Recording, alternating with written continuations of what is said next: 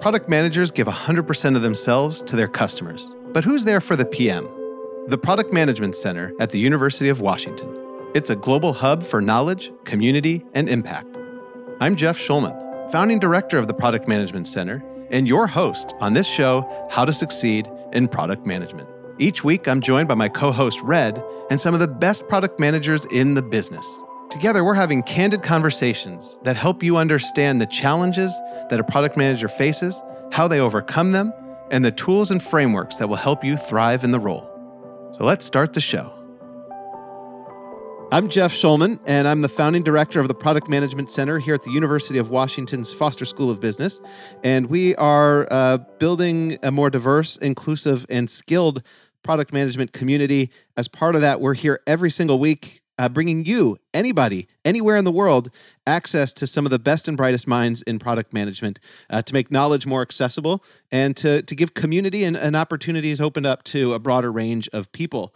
And today, I'm super excited about this. One of our guests has like a PR person, is such a big deal, and suggested a topic that I'm really excited about, which is, does a little OCD go a long way? So that's the question we're going to discuss today. As it relates to helping everybody succeed in product management. Think through whether OCD can be a weakness or a superpower. I've got my thoughts on it, and I'm really excited to hear our guests today. But first, Sumaya is here every single week, and she has an amazing superpower to explain why our topics are relevant to both aspiring product managers and people who have been product managers for decades. So Sumaya, why is our topic of does a little OCD go a long way? Why is this relevant to everyone? I love this topic. It's not one we talk about a lot. It shows up in other ways, around sometimes. If you're familiar with the Andy Grove book, Only the Paranoid Survive. I mean, you hear certain undertones that speak of OCD in other contexts as well. But what I love about this topic is, regardless of your experience in product management or even not in product management, this is something you probably think about. What is the right balance? What does your job need in terms of that obsession and attention to detail and extra something that takes you to the next level and ensures both the success of your role and then the product and the team. So I'm excited to talk about the nuance. You know me, Jeff, whenever we're talking about nuanced things where it's not clearly black or clearly white, I'm excited that we get to talk about different experiences and the shared experiences that can illuminate more of that. So this is a great topic for sure. All right. Thank you, Sumaya. Thanks for joining us every single week. But I guess first, let me introduce our guests so that then we could talk to you about how people can get questions answered by our guests. So Tony, thanks for this topic suggestion. I'd love for you to share a little bit about your journey in product management. Hey, folks. Tony Poon here. Thanks for having me, by the way. I love joining these conversations. I always learn something. A little bit about my journey.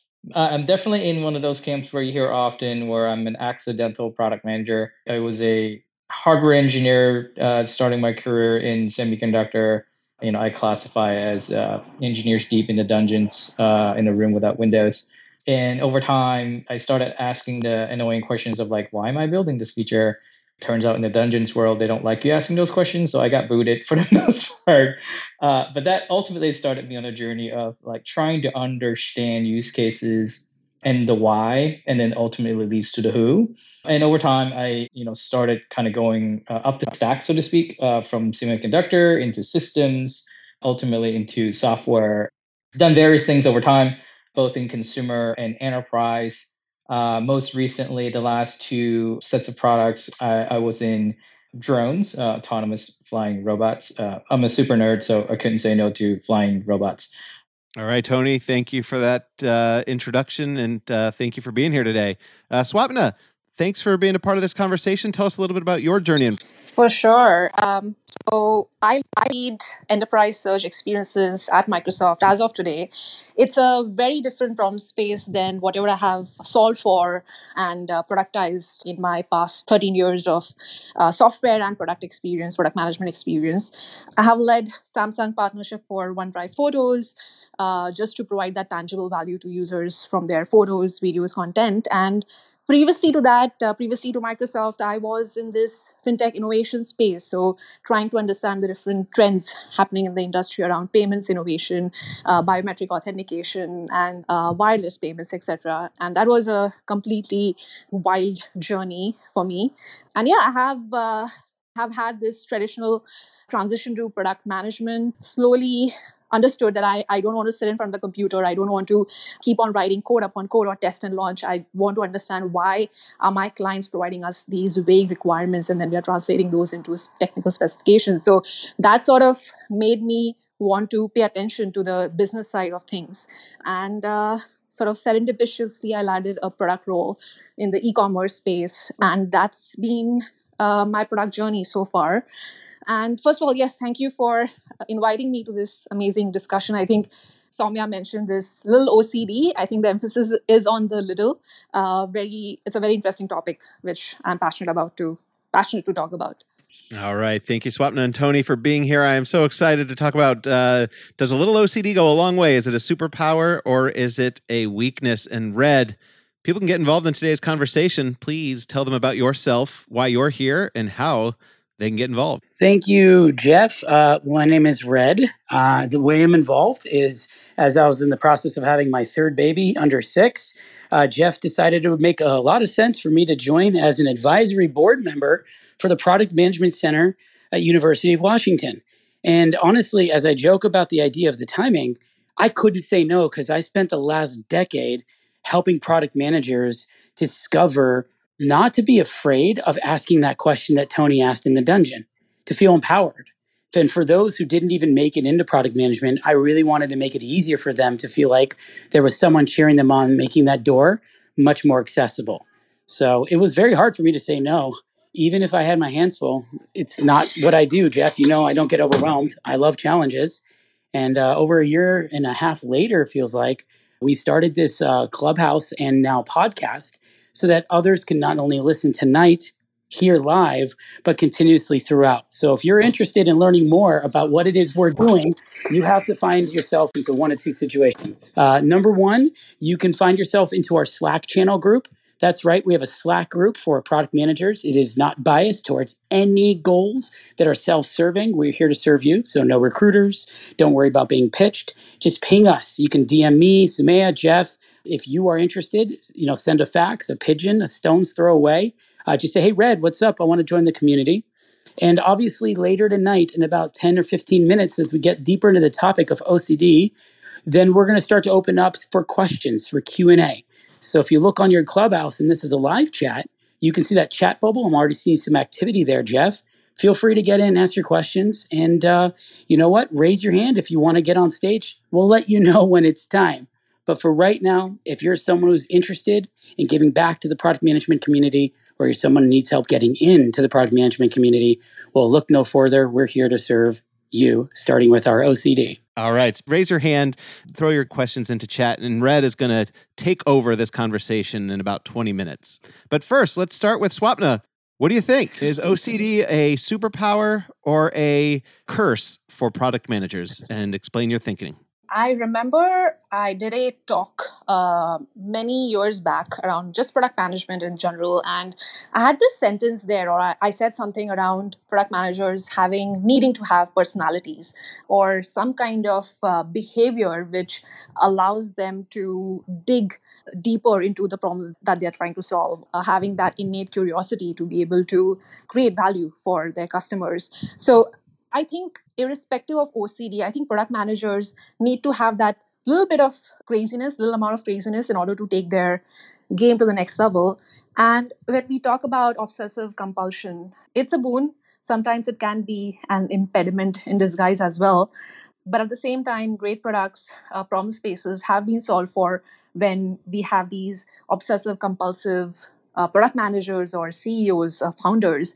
You have companies such as Apple, Tesla, and Amazon who work on the principle of being obsessive compulsive about their product experiences, design, and customer obsession, right? And then the word compulsive, obsessive compulsive also has this tinge of negative connotation to it because in medical terms, yes, there is a disorder associated with that behavior. But in the case of product management, it's such a peculiar field, right, of trying to find the right problem to solve, ideation, planning, execution, launching, and a myriad other problems in between, all baked into one role of a product manager. Having some amount of craziness, some amount of obsessive compulsion can actually be an asset. It can serve you well. But obviously, there are a couple of downsides as well. We can discuss about it in the next hour. But yeah, that is my initial thought process for OCD or for product managers. Thank you, Swapna. Appreciate it. Tony, I think you are the one who posed this, and I think I know your answer, but I'd love to hear what your answer is and why. I have to say, it is one of the first, actually the only moment where I get to be proud that, like, I'm obsessively compulsive. I think the OCD or whatever, however you want to describe it, there's a secondary context to it in my mind. And the most useful thing that I've seen in personal experience with is obsessive about being curious. Like, obsessively curious is to me one of the superpowers of really great product managers. Because, I think Swana talked about it, which is we are really tasked with finding the right whys. And a lot of times it takes a lot for us to fight through the words and the things that people say on the surface in order to get to the root of what the real problems and potential pain points to solve are. It takes a certain type of personality and endurance and compulsiveness to dig deep enough for you to uncover the root why. So to me, that's what I really, really mean when it comes to it's actually in the context of being curious, very, very helpful for a product person to be obsessively and compulsively curious so you can get to a place where you can enumerate with the team that we have found the right problem. Now let's begin on doing the work on solving with whatever creativity we can bring forth to the table. All right, Sume, I could predict your answer. I'm going to start it with, it depends. but I'd love to hear your thoughts. I imagine that's your typical product management answer. I want to rebrand the OCD term into first principles thinking. There's something that OCD has in it that first principles doesn't. I agree that first principles thinking is so important. It unlocks creativity. It allows people to, think beyond the bias that they have. It is something that every product manager must have. For example, if the team was to work through the definition of a problem and a possible solution, and then you keep stopping and restarting around the same solution that the team has hypothesized on, I can imagine how that can be wasteful and more of a paralysis situation. However, as the team learns more and they keep asking why are we seeing these kinds of results? Why are we seeing these behaviors? That's where I think that can be very helpful.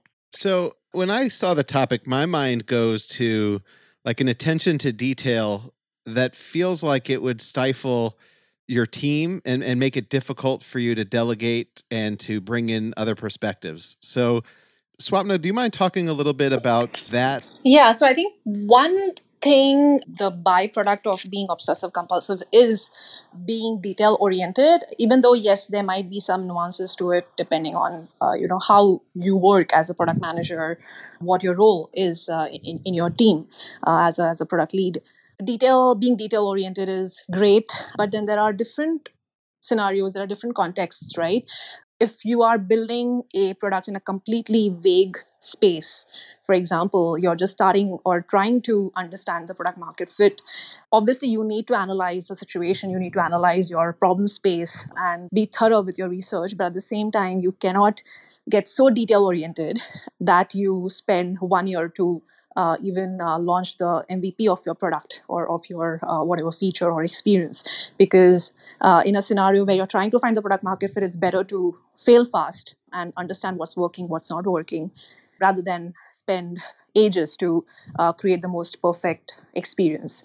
There is this one scenario which I can think of where being detail oriented or being obsessive compulsive might not help. I think in this scenario, being obsessive compulsive to be able to fail fast and understand, learn from your mistakes, and pivot your strategy to the next space is more helpful. And also, I think in a consultancy, right, when you're creating products or you have had success in creating similar types of products for different users or different clients or different customers, you know what has worked previously, what has not worked previously. You don't have to reinvent the wheel for the next set of customers, right? You already have sort of your product is already automated. You can convert it into a platform as a service or something along those lines, rather than you being so obsessive about reinventing the wheel and solving the problem again and again for new sets of customers. But again, I'm sure there are it depends from context to context. Different situations require a different kind of mindset as well. I would say again, it depends. And Tony, do you have any instances where an attention to detail or an obsession over details has been holding you back, or have you seen it hold others back? Oh man, almost every day. The question is, do you recognize it fast enough to stop? But I think some tangible examples from myself and product teams that I've observed. Frequent example is when you're looking at large swaths of data or metrics. And I'm sure everybody who's been in and around metrics and trying to get insights out of it find themselves sometimes drilling in, and then 2 days later you realize, oh well, that didn't really get on topic. So whenever we see large swath of data, product managers being obsessive around data typically gets really, really happy and really excited and start really diving in. And however, sometimes get lost on the context of what is the insight that we're trying to seek before, opening up the set of data. And then ultimately the data led the exercise rather than the question that they were trying to answer. And that's really where the, obsession around data really leads you down not a very happy path. And you end up finding that you might not have spent the right amount of time answering and achieving the outcome that you need. You learn a lot about a lot of tangential things. You might even uncover something unexpected, but it was not the outcome that you were seeking. And Sumaya, we're going to get into kind of solutions about reining in an attention to detail or an obsession over details. But first, have you found any places in particular where an attention to detail or an obsession over things can get in the way at different stages in the product development process? The one I have experienced and where I failed personally multiple times is in early days of product development. So I want to, especially when we're making big bets, I want to do my research. I want to talk to potential customers. I want to design small experiments.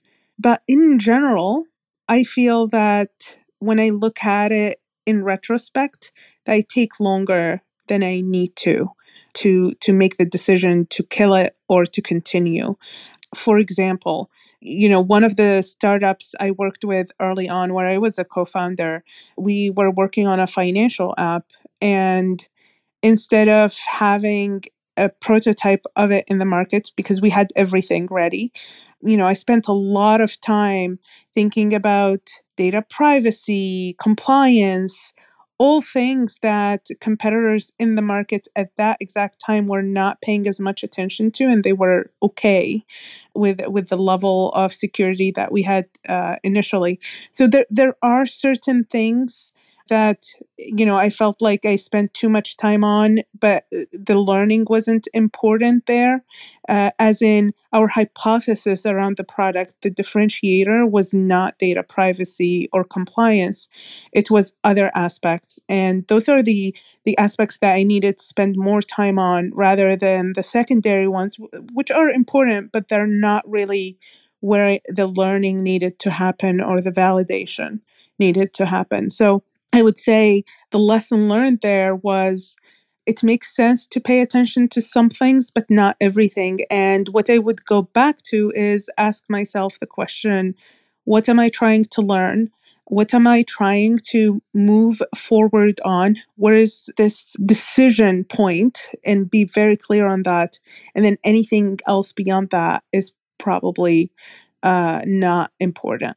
So I'm finding this super interesting that it feels like most of you are thinking of the application within this discovery phase and within the data analytics phase of improving the product, and not so much in the solutioning phase where you're thinking about, what does the solution to the customer problem and the business objectives look like, who's going to get it done, and when and how.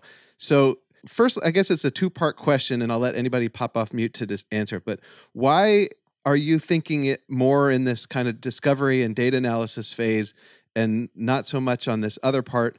And then is it a problem where I'm thinking it might be in terms of in the solutioning and the execution part of it? I just want to make a quick comment, Jeff. I think for successful products and thriving products, that we're always in discovery. It's the dichotomy of discovery versus solutioning is not a real thing when the product is, thriving and is successful. But yeah, I just wanted to put that disclaimer there because I'm sure you didn't mean to say it's either or. But I'm curious, Swapna, what your thoughts are. Yeah, very, very interesting. And I didn't even realize that I was also talking about being obsessive compulsive in the first phases of product development. But it depends on what you want to optimize for, right? Are you trying to optimize for quality of a product or trying to optimize for timing? Do you want the product to go out on time, meet those deadlines? Or do you want to create an exceptionally amazing product before you roll it out? That OCD can definitely play out in different parts of the product development process. But again, I think my answer is again depends, right? If you are already in that product development process or in the sort of the end stages, it depends on what your end objective is. Do you want to be the first in the market to do something? And in that case, it might mean that you might not have a picture perfect product to roll out, or you really want to take your time, especially if you have the time, if you have the luxury of spending time on a product, the investment, the resources, and your product is prioritized in your org or in your company. I think it definitely makes sense to spend more time on that, but I'll let others chime in. I agree with the context for sure. I think in my mind, the way I've seen it is like the contexts are between like two major categories. Like, do we have a decision to make? Or is there an experience we're trying to deliver? Both cases, we ultimately is like what is the signal to noise ratio we want to achieve, and like obsessiveness kind of help you amplify the signal to noise ratio. And I talk a little bit more about the part, which is like how do we make decisions, which is reducing the number of noises and reducing the data set so that you can make a proper decision.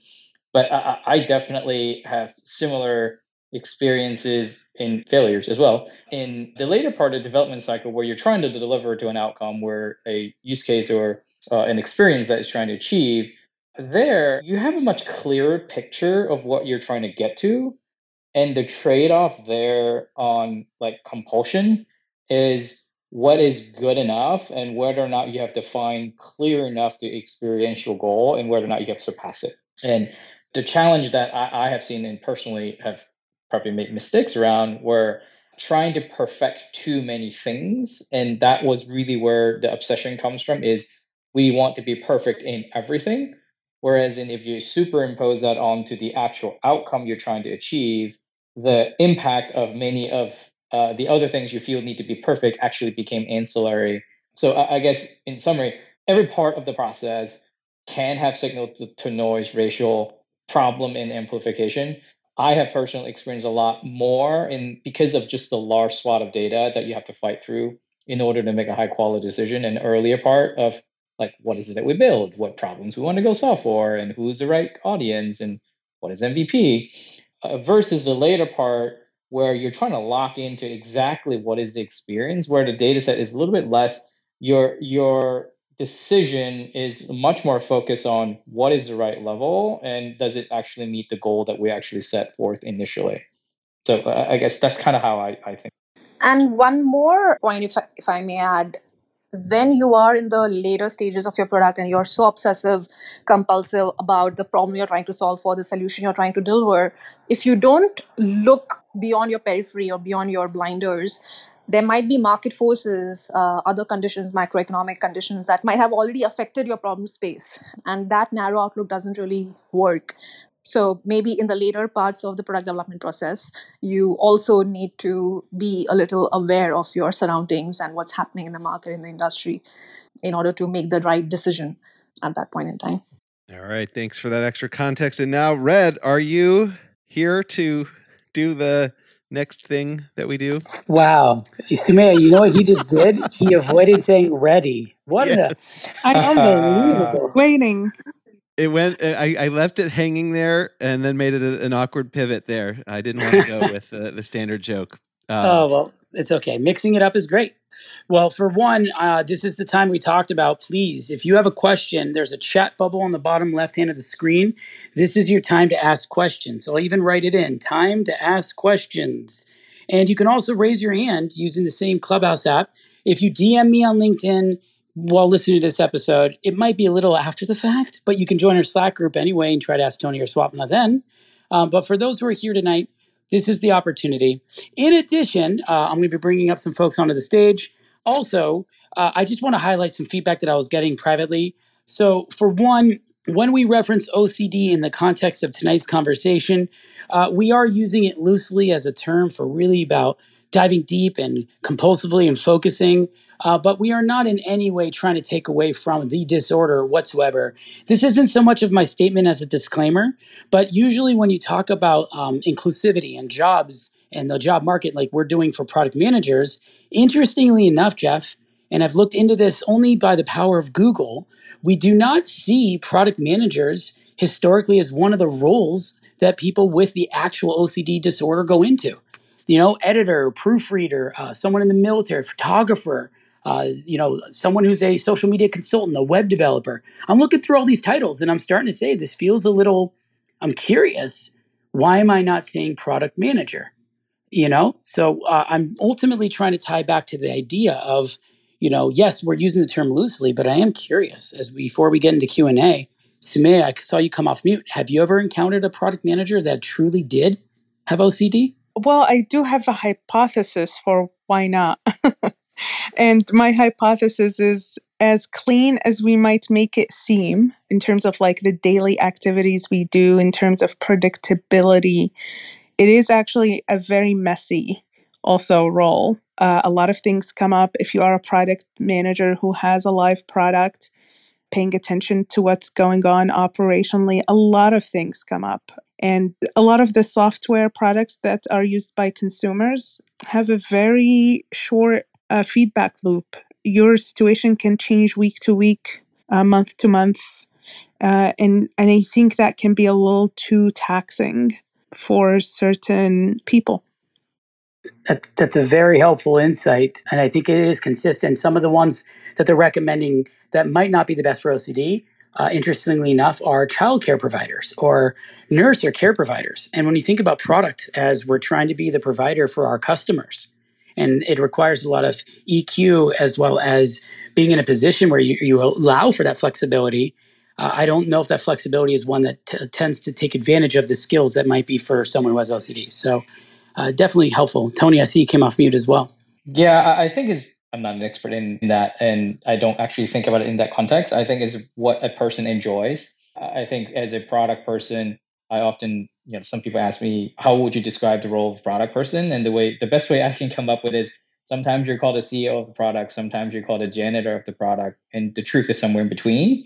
And it's really a descriptor of it's really chaotic. You can't really predict what you're going to do today versus tomorrow. And I think it's really just a matter of the personality, whether or not they enjoy bringing order to the chaos and the unpredictability of it. I appreciate not only the flexibility in describing this, but for those who are listening to this in the future, definitely a helpful context. With that in mind, anyone and everyone who knows me, I always like to make sure that we provide time for those who have questions. So while I'd love to ask more about the topic, as I'm personally curious, this isn't about me today. Raul, My friend, it's excited to see you back on the show. I'm excited. I know everyone else who's also here probably is excited. What do you got for us today? What kind of treat do you have for us, my friend? It's great to hear everyone's voice. This is great that we're all back online. Thanks for inviting me up. This is awesome. Just one quick question, and then I'll go back on mute for Swapna, Tony, or just everyone here is, how do you, as an employee or maybe a junior product manager or senior product manager, try to navigate and work with a senior or leader who maybe has some of these characteristics of OC that you're describing? I think we've described a bunch of characteristics, and I love that we're describing it. How do people who maybe are very different work with people who are leaders or managers or lead PMs who maybe have some of these characteristics? I guess that's like the very high level, and seeing that you're already at such a high level. Maybe you've worked or seen these types of roles and people that you've worked with. Swapna, I see you came off mute. Please weigh in. Absolutely. Yeah, great question. And I think very close to heart as well, because as an employee, you have so many different kinds of product leaders, sort of people managers who you work with, even stakeholders who might be obsessive compulsive. And I think it boils down to trust. I think that's the word that came to my mind as you were asking this question. I was like, the amount of times I have dealt with conflicting personalities, it's not as if their personality was good or bad. It was just conflicting with mine, or the environment was such that we had to have those hard conversations. I think building that level of trust eased the sort of paranoia or obsessive compulsion to a moderate level. And obviously building trust with your stakeholders or with your upper management takes a lot of time, and it takes a lot of effort from your side in order to prove yourself, right? But I think that is one of the things which you can do, or we should be doing as product managers, to whenever we come across upper management or whoever stakeholders who are a little obsessive compulsive. And I think it's also a learning process, because they might help you catch mistakes or edge cases which you are not thinking about, or they might help you look into a different aspect of the problem space as well, right? So it's always a learning opportunity, but then I think trust is that word that comes to my mind. Awesome. Tony, I saw you come off mute as well. Please weigh in on the buffet. Yeah, I love the trust. I completely and wholeheartedly agree with that. I guess I can offer maybe a bit of a tactical aspect of an answer. I think, like, coming from a person who oftentimes can be obsessive about a certain aspect. It could be experience, it could be UX, it could be time, it could be performance. Sometimes executives or anybody can like pick a battle and stand on the hill and say I must have this. And oftentimes it becomes very passionate driven conversation. It's hard to untangle, and I've been on both sides of that. I think ultimately it's about balance, and the balance here is, for the most part, time versus outcome. So it isn't a matter of being resistive to try to achieve perfection, or that whatever ultimate goal from that obsession is really about what don't we want to do in context of chasing after this obsession. So oftentimes I have used it, or you people have used it on me, is, well, here are the other things that we feel are also important that are being worked on. How much time do we want to dedicate to this? So it's really about time boxing, and try to achieve an acceptable outcome with an agreed upon amount of either time or resource or effort or attention. That ultimately is how you can unlock in a meaningful and tangible way forward and still maintain what is the outcome of the. It's interesting you threw out this concept of time boxing.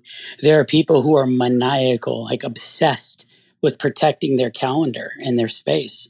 And time boxing is an example, at least, Tony, if I'm interpreting this correctly, is protecting your time at work and from others, from activities, from even yourself. Is it correct to at least assume that's your definition? Because for those who might not be familiar, I wanted to expand on that. For sure. It's setting boundaries ultimately. Sometimes it could be time, sometimes it could be attention, sometimes it could be scope of the project, but just giving some aligned boundary so that you can balance what are the other outcomes that are also important is like a good way to depersonalize and also defuse. With that in mind, then, as everyone has their own methods, their practices, their tactics, their strategies, Jeff, as I'm waiting for another question, I want to throw maybe a little controversy up in the room, but I don't think this is the kind of controversy that has the speakers potentially disagreeing, but more critically asking themselves if they actually trust what they're about to say. So, disclaimer here for a minute, folks. This is not a question that is regularly discussed on our show. We talked about OCD as one example of just how long could it go to help you in your own career. But now we're actually going deeper into the idea of the question, what if I actually run into someone that has OCD? Or as I expand on this, maybe someone who's on the spectrum, who's a manager. In the workplace, especially due to COVID, we've seen mental stability have a lot of incredible impacts, both for the good and the bad, on people's mental states. And I think a lot of people are always curious, like, how do I navigate that? How do I best proactively prepare for working with people like that? So my question to you, and Jeff, you can feel free to either wrangle this one in or expand, is if you're a product manager or planning on becoming one in this day and age, post-COVID era, what are some of those tendencies in the workplace that you should be very mindful of and careful of and proactive to seek out and be prepared for? So it's very important that obviously we're pragmatic when we're talking about this, but I want someone who's about to join the space to know what is in store for them and how to be ready to face some of these situations, especially when it comes to mental stability of someone who's your superior. Who would like to be the first to take a crack at this one? I'm just going to talk about my experience in working specifically with people who are neurodivergent. People are more comfortable now talking about their needs. And so, a couple of ways. One, I make myself open and I share with the team if I have challenges or specific ways I would like to be communicated to, and that allows the rest of the team to also do the same. So, personal user manuals where everyone on the team talks about the best way to communicate with them and the best way to share information with them, whether through illustrations or through a written document or through meetings. All these are the sticking areas where, in my experience, I've seen us either being able to retain and create a welcoming environment for people who are neurodivergent versus those who are not. And then the second thing, beyond the communication piece, is allowing for certain interactions to happen and knowing that they need to be addressed with empathy. So, for example, I've seen this happen where someone is distracted by something happening in their background with, let's say, a child or someone else in their space, and then how they show up with the rest of the team might not meet expectations from the rest of the team. So how do we address that if it's a systematic thing versus, a one-off? That's a very specific example. It has happened recently, so that came to mind. But what I wanted to say, address it with empathy, and making sure that we create a space for everyone where they feel like they belong, and we can welcome them however they come. Wow, Sumaya, I would say that is an incredible insight to pick up. And Swapna, before you jump in, I just want to maybe dig on one thing here, Sumaya, which is if you're considering neurodivergence and there is a behavior that maybe if you're comfortable sharing, is there neurodivergent behavior that you could consider a superpower as a PM? Like today, we're discussing whether obsessive compulsion could be that superpower and that strength within the scope of neurodivergence, which includes a lot of other behaviors like autism and ADHD, et cetera. Have you identified, COVID giving you any types of superpowers, so be it, or seen maybe in any of your colleagues? Yeah, the one I want to bring up because I've witnessed it again and again is their ability to process a lot of information coming at them in a very, like they have pattern recognition down to a science. At least I'm thinking of a couple of people. They have other things that they do really well, above, I would say, average. But that one, pattern recognition, is a really good one. Awesome. Thank you. And Swapna, I saw you come off mute. Please don't let me take what you were going to say. Yeah, so I, as an individual or as an employee in an org, maybe as a people manager or not, you need to be open to feedback, right? Whether that feedback is coming from your peers, from your upper management, or your teammates. I think it's that can hopefully normalize, or if you have those tendencies, or if your teammates have those tendencies, that feedback can be helpful for that individual to act upon, I guess. So that is one. And then as a maybe as a new product manager, or as a new employee at a company, just managing expectations. And there is a whole other we can have a huge discussion about managing expectations, how to do it, what are the different ways to do it.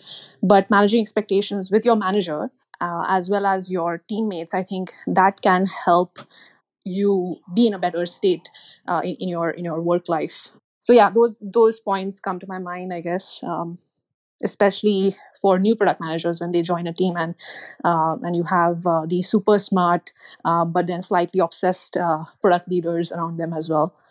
So would it help, Swapna, if, for example, you had a product manager, you saw tendencies, but they were being very reserved? Would it actually help in the world of radical candor for you to share something personal or something very specific that you have that is your power because of X or Y or Z to encourage that behavior? Or is there another framework you would use to make them feel comfortable, hopefully allow them an environment where they can be comfortable communicating that to you? Yeah, I think you also, like, just in terms of in the case of relationships, whether they are personal relationships or professional relationships, you need to have that certain level of vulnerability, just so that you can bring your authentic self to work, and you can empower your teammates to do that as well, whether that's sharing a personal story or sharing some context, or making that personal interpersonal connection. I think that can be a way for you to make your team member feel, I guess, empowered or comfortable in sharing their feedback or in sharing their challenges, whatever those are. Vulnerability is something that I believe opens a lot of doors, and even in this case, it can help bring your team members be more comfortable. Awesome. Thank you, Swapna. And for those who are unfamiliar with Radical Candor, highly recommend the book. I believe Kim Scott revolutionized really the communication between manager and team player in terms of how to effectively help them be the best version of themselves. Tony, rounding this one out, my friend, where's your head in this game? And maybe you are the superpower. Please enlighten me. Maybe I am that. Well, I don't know. I agree with everything everybody said about creating space. Being empathetic. I think ultimately, though, it is up to the person to open up, and it is their choice, and we're there to observe and there to be ready for them to do so. And we should do everything we can do to create an environment. But that's unpredictable. In the meantime, we have progress, we have products to build, we have customer to serve, we have value to create. I think oftentimes, ultimately, every organization will have their way of measuring success. Could be KPI, it could be OKR, it could be just project goals. And I think bringing it back and depersonalize it back to what is the goal that we're trying to achieve, and how are we going to achieve goal if we're going to be myopically focusing on one thing, and what are we not doing anywhere else? I think anytime there's an opportunity to bring that to bear and seek guidance on how should I think about delivering to the outcome that I'm being tasked by you for me to achieve, how should I think about that? Like, turn it around, seek guidance on, I understand the level of depth and detail that I'm being requested to mimic. At the same time, my concern is these are the other things I might not be able to get to. Help me with how to understand about thinking about my time, my attention. So turn it around and become collaborative, so that it, in my mind, that helps bring forth recognition that in a depersonalized way that there could potentially be a problem here on time management. And then on the other side, enlist the other side as a person to both recognize that there could potentially be an issue, but also be part of the solution to helping you. Because ultimately, if this person is a leader, particularly if it's your leader, they are just vested in helping you succeed in whatever they have assigned you to complete, as they are in whatever their missions are in being obsessive around being able to dive really deeply into. So, I guess in summary, it's, recognize and retarget so that the retargeting becomes a collaborative work so that it's both from both sides with a common goal in mind that's agreed upon. Unbelievable. Well, I know I'm probably not neurodivergent because, Sumaya, I am trouble when it comes to processing all this incredible information. I am just failing to just soak it all up because there's so much. I started taking notes over here. But Tony, Swapna, Sumaya, if there's one takeaway, whether we're talking about obsessive behavior or anything that might go under the neurodivergent umbrella, right? If you're NPD, ADHD, bipolar, autism, and OCD, whatever it might be, if we can make it easier for you to feel welcome, to feel empowered, and ultimately to belong in the product management community, you've now heard from the voices of those that you may one day end up working with, working for, or hopefully you're going to be repeating their behavior to others. So my hope is that the workplace becomes easier and better for people who are like product managers and for those we have to collaborate with as product managers. And I feel very confident if you're a sampling of who's in the workplace, then sign me up because PMs are in good hands, my friend. Sign me up. That's awesome. So Jeff, back to you, my friend. I'm going to go take a nap. All right, Red. It's so good to have you back. Thanks for leading a valuable discussion. It's time to wrap things up. I want to get concluding thoughts. Let's see. Tony, let's have you concluding thoughts. Anything you want to leave the listener with? Since I was the one who teed up at least a branch of this conversation, I find this topic incredibly interesting because I find myself in time every now and then being in that train of thought and going really deeply, and magical things happen and you learn some insight that you never thought you would. So I guess it's not something to be fearful for. It's something to recognize and apply in appropriate context, but also manage in other contexts. So I guess it's not a bad thing at all. It is a matter of understanding when is the right place and time, and when is it that it's something that we want to manage so that we can achieve goals. All right, Tony, thank you so much for being here today and teeing up this conversation. Sumaya, any bullet points, concluding thoughts you want to leave the audience with? First of all, I think first principles thinking is something that, or is a muscle that all PMs probably know is important. But if you're starting out and you're trying to practice it more, there are a couple of things. There is this tool or this exercise you can do with your team called the 5 whys. Even in Miro, there are templates for it. But beyond that, usually it's a combination of tools and just mindset and you persisting in that kind of thinking. Beyond that, it's, talking to other PMs, thinking about what are some of the success stories for some startups. How did they start from an assumption that ran counter to, let's say, common wisdom or popular beliefs at the time. So those are all opportunities for all of us to learn from and to remind us about the power of first principles thinking. And then the last point is this thing of determining whether something is a signal or noise. The more you spend time thinking about that, the more opportunities you expose yourself to thinking and analyzing whether a data point is actually meaningful or not, the better you get at it over time. So, in conclusion, I just wanted to say there are lots of things we talked about here today, but there are little things you can do every day to get better at it. All right. Thank you, Sumaya. It's great to be back here with you after a week off. Thanks for great insights and discussion. Swapna, any concluding thoughts? Yeah. So I love the art of product management. And in order to be a great product leader, you need to invest in your art again and again. You need to hone your art. And being obsessive compulsive makes a ton of sense in that regard. You, as I said earlier, you need to be a little curious. You need to be innately curious, actually, to in order to become a great product manager.